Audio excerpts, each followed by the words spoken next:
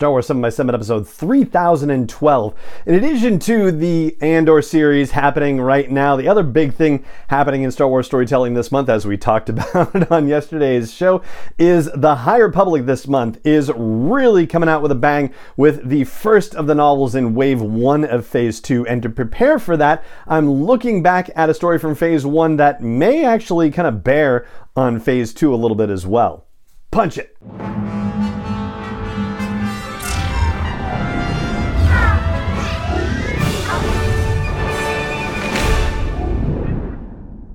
Hey Rebel Rouser, I'm Alan Voivod and this is Star Wars 7x7, your daily dose of Star Wars joy, and thank you so much for joining me for it. So, Eye of the Storm was a 2-issue series, and this is Spinner Sunday, so perfect for what we're doing today, is a 2-issue comic series for Marvel written by Charles Soule, one of the original story architects for the High Republic, and it focuses on origin story stuff for Marchion Ro, who's the guy at the center of all of this Nihil trouble, right? He is the Eye of the Storm, quite literally. And the first issue of this 2-issue mini series gives us a lot of backstory about the whole Ro family and also about his species, the Evereni. Now this came out a while back, so we're in full spoiler territory for this, and so there's your warning. So this is divided into 3 sections, this particular story. It's the truth, the lie, and the kill. The truth tells the story of Everon, which is the planet from which the Evereni derive, and it's a very tragic story, a difficult story. It was described as a tempest world. Interesting that the word tempest is used, of course. Just very dramatic in terms of its weather, and the population tried to deal with it, but a once in a millennium situation happened that utterly destroyed them, and then there were all these things about just how they can't trust their leaders, they can't trust their own family members, like their whole life has conspired to tell them that they cannot trust in anything except oneself, basically. So ultimately, the few remaining survivors, as just the population got whittled down by tragedy after tragedy after tragedy, got off the planet, and they learned not to trust, only to just acknowledge desire and wants and needs and goals. And if somebody's wants and needs and goals and desires didn't align with theirs, then they were basically enemies that would have to get killed. And this made them not play very well with the rest of the galaxy when they actually got off-world for the first time. And so the Republic ultimately ended up hunting them down. And from the Evereni's perspective, the whole galaxy is against them and looking to exterminate them. And we don't know how many Evereni are actually alive, but it's not a lot. And this is going to apply to what we are going to see in Path of Deceit, which is the first of the novels being released for Phase 2 of the High Republic. It's coming out on Tuesday, and we're going to be talking about that in just a couple short days, because there are Evereni characters in there, including Marda Ro, who has already been mentioned in previous reveals at Star Wars Celebration and whatnot. Somehow she's connected to the Ro family. We don't necessarily know how just yet. Marda also has a cousin, and this cousin is also Evereni and knows that the Evereni are reviled throughout the galaxy, but she doesn't necessarily know why. So it does make you wonder whether this is, lost to history, essentially, or just how long ago the situation takes place in Eye of the Storm, where the Evereni came out into the galaxy and started causing trouble for anyone and everyone, basically. Anyway, so back into part 2 of this Eye of the Storm first issue story, which is called The Lie.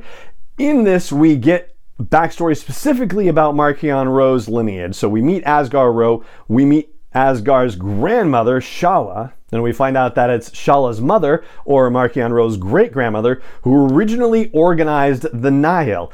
And they are supposed to be used to help the Ros get revenge on the Republic and the Jedi for what's happened to their people, the Evereni. But Asgar is not happy with the timetable, and Shala says, well, then you should go out and make people fear the Evereni like your father and your grandfather did. You can keep yourself busy because we're not ready to go yet. Start killing some people.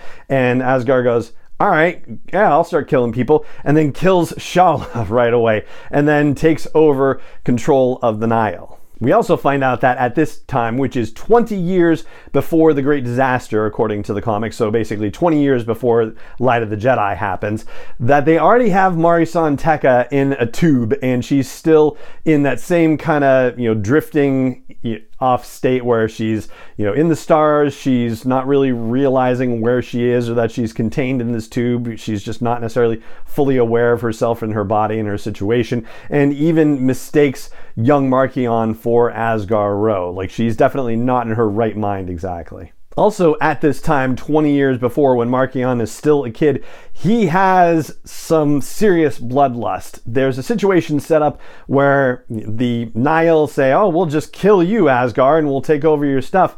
And Asghar says, yeah, you can do that if you want to, if you can beat my kid, like kill my son, like there's your challenge. And really, there's a deal worked out where Mari Son Tekka can demonstrate the battle paths, so that way Marchion can pop in and out of hyperspace and do micro jumps wherever he wants to shoot down a whole bunch of Nihil. But when the Nihil, including Pan from previous storytelling that we've seen, when he says, all right, we've seen enough, you can tell us what you want, we'll listen to the proposition, Marchion still wants to keep shooting people down, so Asghar has to say, look, you got to stop, or I'm going to tell Mari to shut the paths down, and then you're not going to be able to survive against all these people. So Marchion wants to keep shooting, ultimately has to stop. And then the final section is the kill, and this one's a little awkward, I guess I'll say, only in the sense that I can't quite tell whether Marchion Ro actually killed his dad, but he certainly let him die. We know that much because we see Asghar Ro bloodied on the ground and he's saying, help me, and Marchion Ro is there and